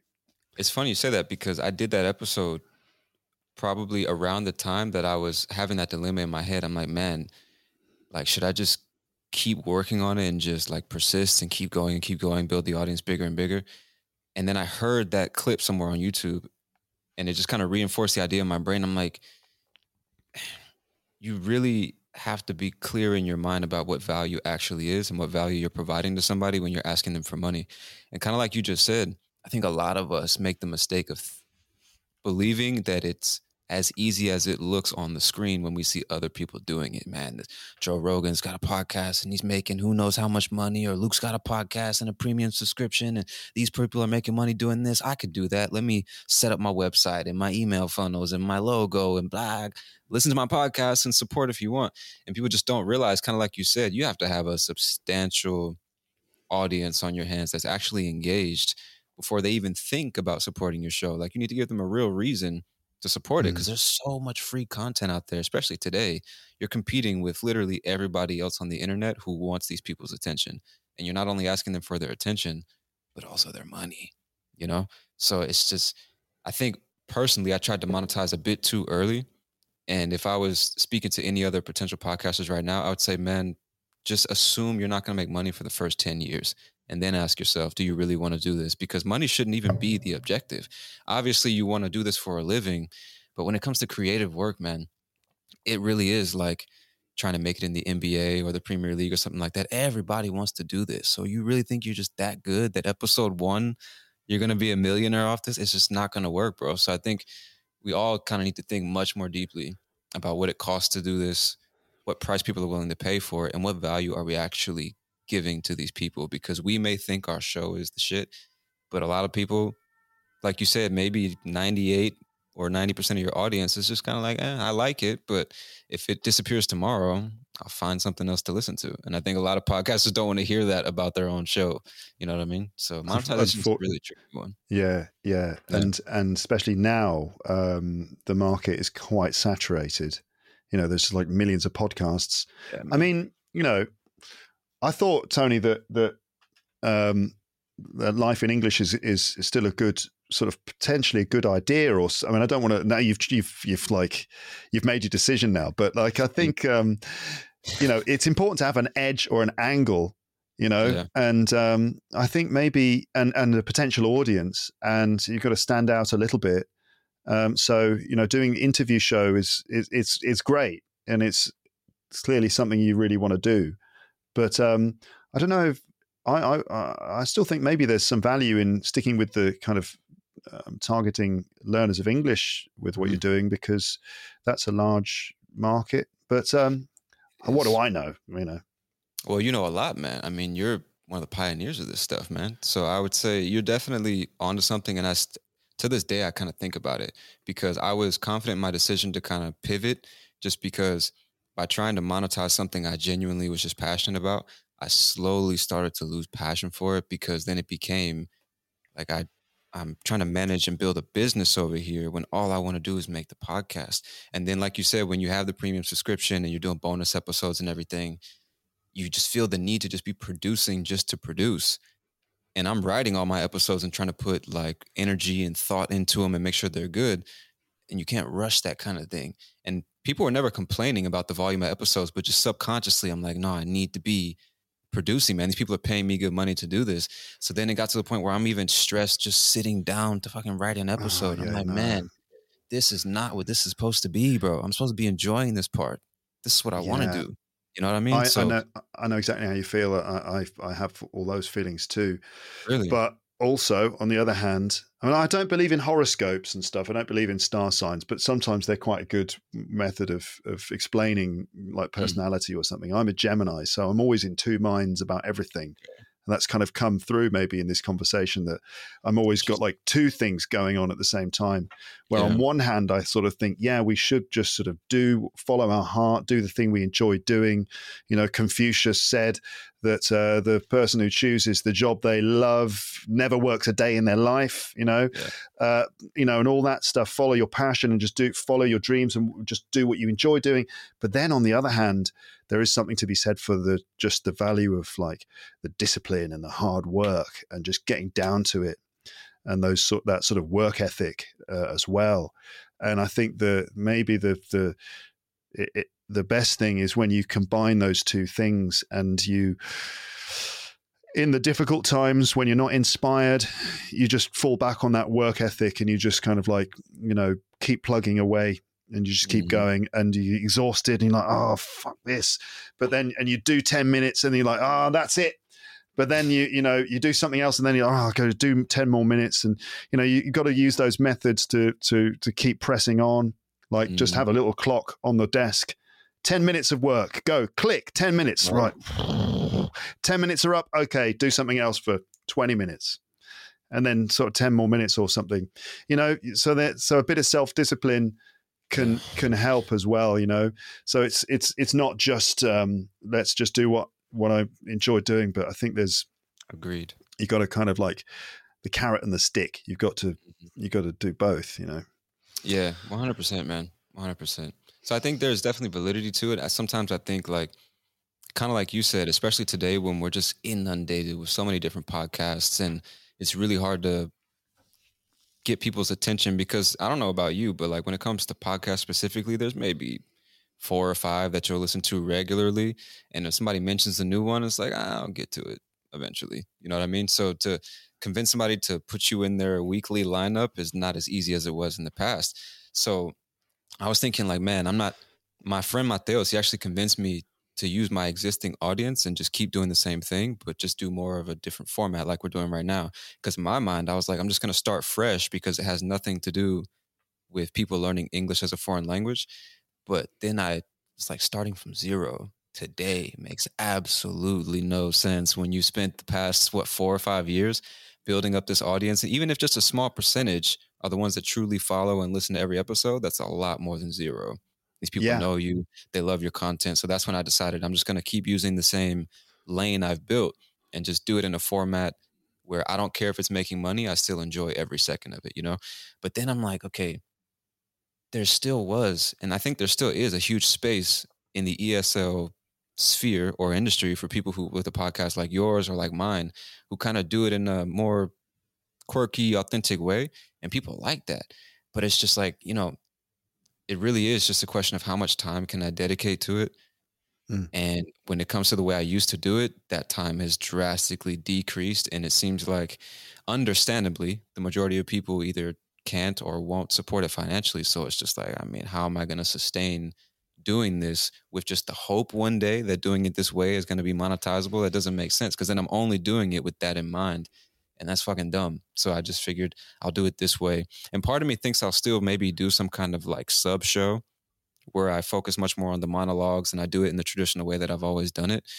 But I don't know. I'm still thinking about it, man, because why can't you do both? Because I do that. I have interview episodes. That's what I mean, is I'm thinking about doing both on the same show and just kind of doing it that way without really worrying about the volume I'm putting out or anything like that. And maybe just put a link, and if people want to support, they can. I feel like that's the most organic, low pressure way where I can just do my thing. And if you want to support, you can, because I tried to build a business around it, not just with the transcripts and vocabulary guys and all that, but by talking to so many English students over the years, they would all complain about the same thing. We have no one to talk to. So I was like, okay, nobody seems to be solving this problem. And I think I know why. A lot of English teachers, it's hard to scale yourself, right? You might do a one-on-one class with somebody, but all of these people, you can't talk to all of them at the same time. So there's no business there. So I'll sell a course. And that's what a lot of teachers do, because you make it once and you can sell it 1,000,000 times if you want.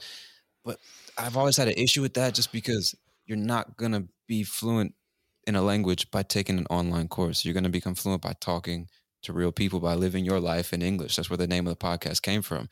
So I'm like, okay, nobody's solving this problem. It seems obvious to me.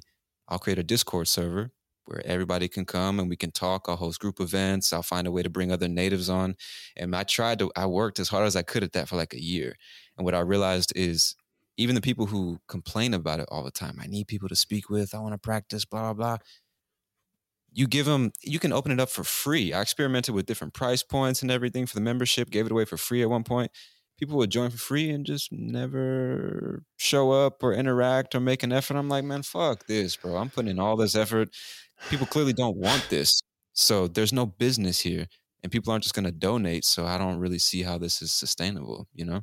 So I'm always just kind of stuck in between them, because I don't care about money, bro. All I care about is what I can do with it to grow the show, pay my bills, and just do this full time. But maybe I was bad at communicating that and people didn't understand. I don't know, man. I still haven't figured out what exactly went wrong, or which things went wrong in that path to trying to monetize, you know? Yeah. I mean, again, it's a bit like the kind of, an analogy like, scooping fish out of the water with a net,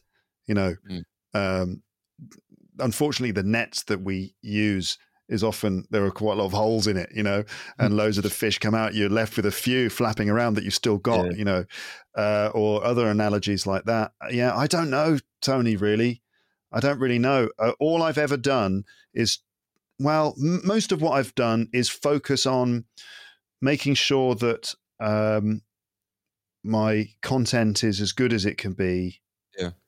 And I don't know if I succeed in that. That's like a subjective thing. It depends on people's opinion, But I've always tried to just, make it as good as possible, make the audio sound good, really sort of do the best I can in each episode, and use my experience and stuff as much as possible, and make it entertaining, and try to build the audience. That's the foundation, is just investing in the show and investing time and energy. And And I guess maybe because it's 14 years old now. And so after a while you develop a certain core audience. And that helps the podcast to grow as well. And you become established and all that sort of thing.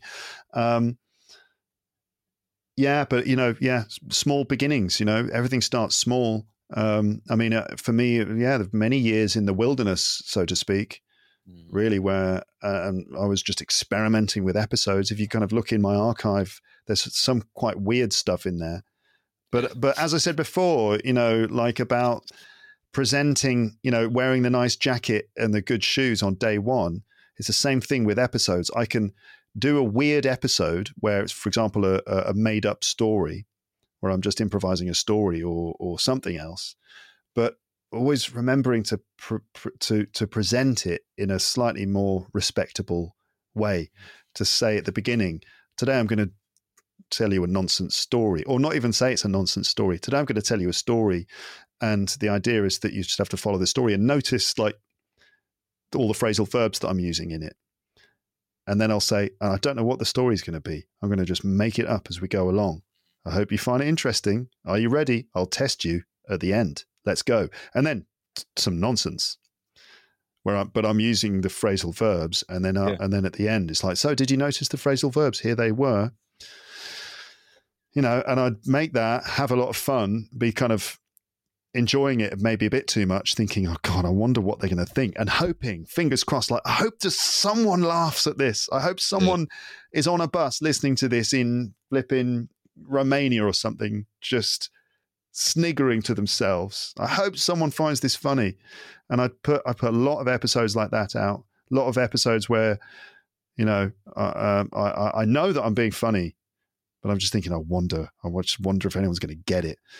And then even now, really, I feel like only in the last few years, like people have sort of started to pick up on the fact that, it's kind of funny podcast for learners of English. It's only fairly recently. And I was kind of like, where were you 8 years ago? So time, a lot of it's time, but I feel a certain amount of privilege in the fact that I got there kind of early. So I put the time in sort of early on, which puts me at an advantage now. I don't know, get the balance right, a balance of like having fun, enjoying it, but also being kind of shrewd about it at the same time. But don't burn yourself out, just maybe take 3 months off and play Red Dead Redemption. Yeah, man, it's a challenge. To be honest, I figured at this point, maybe not Red Dead Redemption, but I definitely just decided I'm going to take a few months to really not think too deeply about it, because I think when you look back and you try to make sense of things, it's kind of easy to tell yourself stories about the way things were and the way things weren't. So I'd rather just kind of like distance myself from it for a bit and just do what I enjoy doing, and figure out what I want to do in the future. Because like I said, I'm still flirting with the idea of doing it the old way and the new way, just on the same podcast. I mean, there's nothing stopping me from doing that. But we'll see what happens, man. All I know is that, like, no matter what you're doing, if you bring money into the equation, it's no longer just, I'm doing this because I enjoy it. You know what I mean? And I think I want to get back to the place where I'm literally just doing it just because I enjoy it, and then we'll figure out the rest later. But one thing I wanted to ask you after listening to you speak was, if you had to start today, do you think you would still start a podcast? Whoa. That would be so hard to start today, because even now I look around and look at other podcasts and YouTube channels, and I kind of think, I already kind of feel like, everyone's doing so much better than me, is kind of how I feel. I know I'm there with like 100 million downloads, to my name, but I look around at YouTube and I see just every day I'll just randomly go on YouTube, and I might search for something on YouTube, like learn English, something on YouTube, but a lot of the time things just will pop up, and it's just like, wow, another channel on YouTube that I'd never seen before with someone teaching English. And my God, look at the number of subscribers, like millions of subscribers. And I just sort of think, oh my God. So sorry, that's not really the helpful answer that you were looking for. If I was to start today, That's such a hard question. That is so hard because that's like cancelling out the last 14 years of my life, and having to try and think of. I don't know. I don't know. I think that probably. I really can't imagine. That's a real lack of imagination on my part there. That I can't picture my life today without my podcast, without having been doing my podcast for the last 14 years. Wow. I don't know if I would do TikTok. I think I'd probably make YouTube videos. I'd probably make a YouTube channel. But the problem with that is that, as you said, you end up building your house on a platform that could rug you. I'd probably find ways to build an email list, Tony. The email list is the thing you own. So start like an email list. Okay. And in your podcast episodes, invite people to join the email list in order to get some free stuff like a PDF or the transcripts or whatever. But collect emails because that's something you actually own. And that's direct contact you would have with, an audience or potential clients of some kind. Once you've got an email list, like people say that email is actually the most valuable tool for monetization. So try and build an email list. Call it a client list if you like, but an email list, and then and then work on the email funnel. Yeah. Sorry, I said the dirty word. Yeah.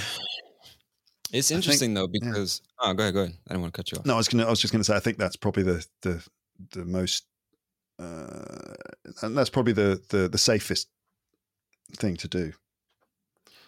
But it is interesting because like the landscape is completely different today, and I don't know if I would recommend that somebody start a podcast today because I think most people don't start podcasts for the right reasons. And obviously this is just my opinion, but I just get the sense a lot of people are more interested in the money and fame aspect or potential money and fame aspect of a podcast more so than just I have something to say and I'm going to hit record and say it. Obviously there are a lot of people out there like that, but I would, like I said earlier in the episode, I would say just really think deeply. If you never made $1, would you still dedicate all this time to it? If the answer is no, you should probably find something else to do. Or I mean, give it a try or whatever, but just, make sure your intentions are good because it takes a long time to build first of all, figure out what you do, how you do it, and what style is comfortable for you. That takes time and experimentation, then developing an audience. And that piece right there, I think, is the most challenging part. It's just developing a core audience that sticks with you because, again, there's just so many options out there for calling for people's attention. You know what I mean? So it's really, really hard, I think, to develop something good and grow without promoting yourself on other channels at the same time. And keep your head screwed on. And you do have your head screwed on. I mean, not just physically. I mean, your head is attached to your body, thank goodness. But I mean, sort of, in terms of the way you're thinking about it all, obviously. And, maintain that perspective because, we are being manipulated and sort of played and gamed all the time by everything, especially now with like different online platforms where, they sort of draw you in, like, platforms like TikTok, Instagram, YouTube. They're like, spend all of your time making content for this channel for the likes. And it's like, what? We're being manipulated into doing all that stuff all the time. And sometimes, maybe if I was starting from scratch now, maybe I would, I don't know. Yeah, I don't know, but maybe I wouldn't. Maybe I'd just focus on the simple things in life instead and just the wholesome things. Maybe I would just be, I don't know. I mean, these days I've got a child, and all that sort of stuff. And I don't know, sometimes I kind of feel like, it would be nice to just spend an afternoon sitting in a chair reading a good book. That's a good thing. There's nothing wrong with that. That's a lovely, wholesome thing to do. Just feed your brain, feed your mind, just meditate, for an hour and just the goodness that can bring you, but we've got to pay the bills.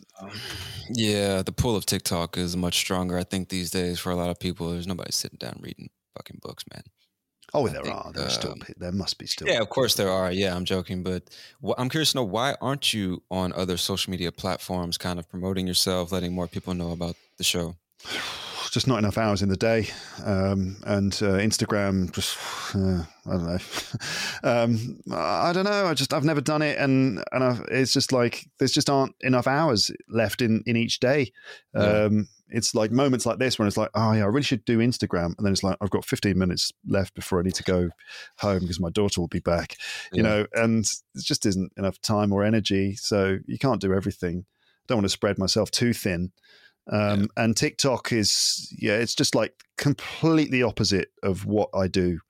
It's like the polar opposite of my podcast. And I'm not so sure about it either, you know? You're suspicious of the TikTok. It's a bit insidious, isn't it? A little bit, yeah. Yeah. Everyone's version of it is different too, right? Everyone's seeing different stuff on the For You page. And a lot of people believe that it's kind of like a Chinese spy weapon kind of thing, and they're collecting all the data. And what are they going to do with all this data and surveillance that they're performing on us and stuff, you know? A lot of people are worried about that. Yeah. I can totally understand. Yeah.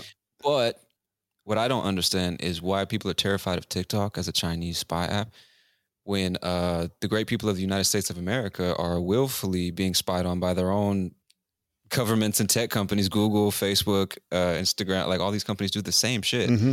So I'm just confused as to why people are suspicious of TikTok. I suspect that people aren't worried about their privacy.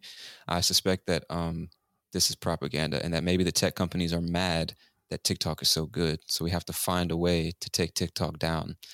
You know, what better way than to convince them they're being spied on by America's #1 enemy when right here in San Francisco, they're doing the same shit. Yeah, they're doing the same thing. Everyone's like rushing, falling over themselves to sign up to ChatGPT or whatever it was. Like, what was that one that came out like a couple of years ago? That's like a form of like podcasting where you're all talking in a group. What was it called? I can't remember now. But there was a huge craze for it that lasted about 3 months. And no one's talking about it at all anymore. It's a kind of platform where people can have these big conversations, which are live conversations. No, if we had this conversation during that month when everyone was mad about it, you'd be like instantly telling me what it was. Clubhouse or something? Clubhouse. Yeah, Clubhouse. That's what it was. Yeah, that did kind of just explode and then disappear. Yeah, off they just hoovered up all of our email addresses and phone numbers. You had to put your phone number in that to sign up for it. I was signing up for it. It's like phone number. Nah. Even though they've got your email address, you know, if you just accept a cookie, then they're basically in. But so yeah, I don't know. A lot of it's just. Getting into deep territory now where basically we're just, you know, they're just farming us for data, and all knowledge is power, as we know. And like everything is now, we're just we're the product. We're not the users. We're the actual, the end. We're the product that's being sold from this company to this company. It's shady, very shady business. But maybe people just feel like, oh, well, you know, I'm happy to be spied on by my own government because I don't know. I know them. Yeah, but like, you know, another government from another country over there. Nah, no. Yeah. It's all very interesting, the psychology of it all. I don't think it's sustainable either, man. I was just talking to a friend about this last night where short form content is exploding. TikTok has just gone into the stratosphere, and you see all the other platforms kind of copying the TikTok style with shorts, reels, and stuff like that. But to be honest, man, I don't think people over the long term will prefer such empty, short, quick, in-your-face kind of content that doesn't really have much substance, and it's here and then it's gone, and you watch 50 videos in 30 minutes. You don't remember anything you just watched. You're not processing that information. I don't think people are going to prefer that long term. I think it's making people kind of sad and depressed. And I think, although I probably would caution somebody against starting a podcast or a long-form YouTube channel, I would say if you're in it for the long term, that's a much better place to be, because people are going to want substance. I think that's why, like the Joe Rogan Experience and other shows like that, continue to grow and grow because they want to hear people have intelligent conversations about interesting things, not just fucking nonsense. I see murder, I see porn, I see like people getting beat up, I see all types of nonsense. Whenever I scroll on TikTok, I'm like, man, you can't sustain this, bro. This is having an effect on all of our brains. It's not good, you know? Absolutely, yeah. Yeah, man. What are we going to do? I don't know. No idea. Yeah, that's why I'm not on TikTok. That's a good way to wrap it up, man. Luke, I really want to thank you, man, for coming on the show. It's been great.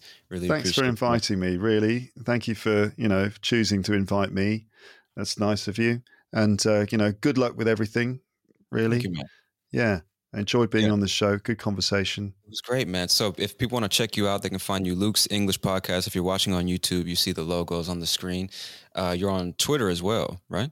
I'm on Twitter at English Podcast. At English Podcast. Perfect. Well, I'm sure you're going to get some people checking you out, man. But it was great. So let me go ahead and...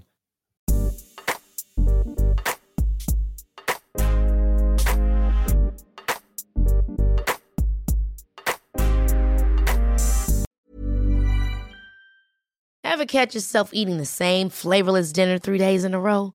Dreaming of something better? Well, HelloFresh is your guilt-free dream come true, baby. It's me, Keke Palmer. Let's wake up those taste buds with hot, juicy pecan-crusted chicken or garlic butter shrimp scampi. Hello Fresh. Stop dreaming of all the delicious possibilities and dig in at HelloFresh.com. Let's get this dinner party started. Mom deserves the best, and there's no better place to shop for Mother's Day than Whole Foods Market. They're your destination for unbeatable savings, from premium gifts to show-stopping flowers and irresistible desserts. Start by saving 33% with Prime on all body care and candles. Then get a 15-stem bunch of tulips for just $9.99 each with Prime. Round out Mom's menu with festive rosé, irresistible berry chantilly cake, and more special treats. Come celebrate Mother's Day at Whole Foods Market. Hi, I'm Daniel, founder of Pretty Litter. Cats and cat owners deserve better than any old-fashioned litter. That's why I teamed up with scientists and veterinarians to create Pretty Litter. Its innovative crystal formula has superior odor control and weighs up to 80% less than clay litter. Pretty Litter even monitors health by changing colors to help detect early signs of potential illness. It's the world's smartest kitty litter. Go to prettylitter.com and use code ACAST for 20% off your first order and a free cat toy. Terms and conditions apply. See site for details.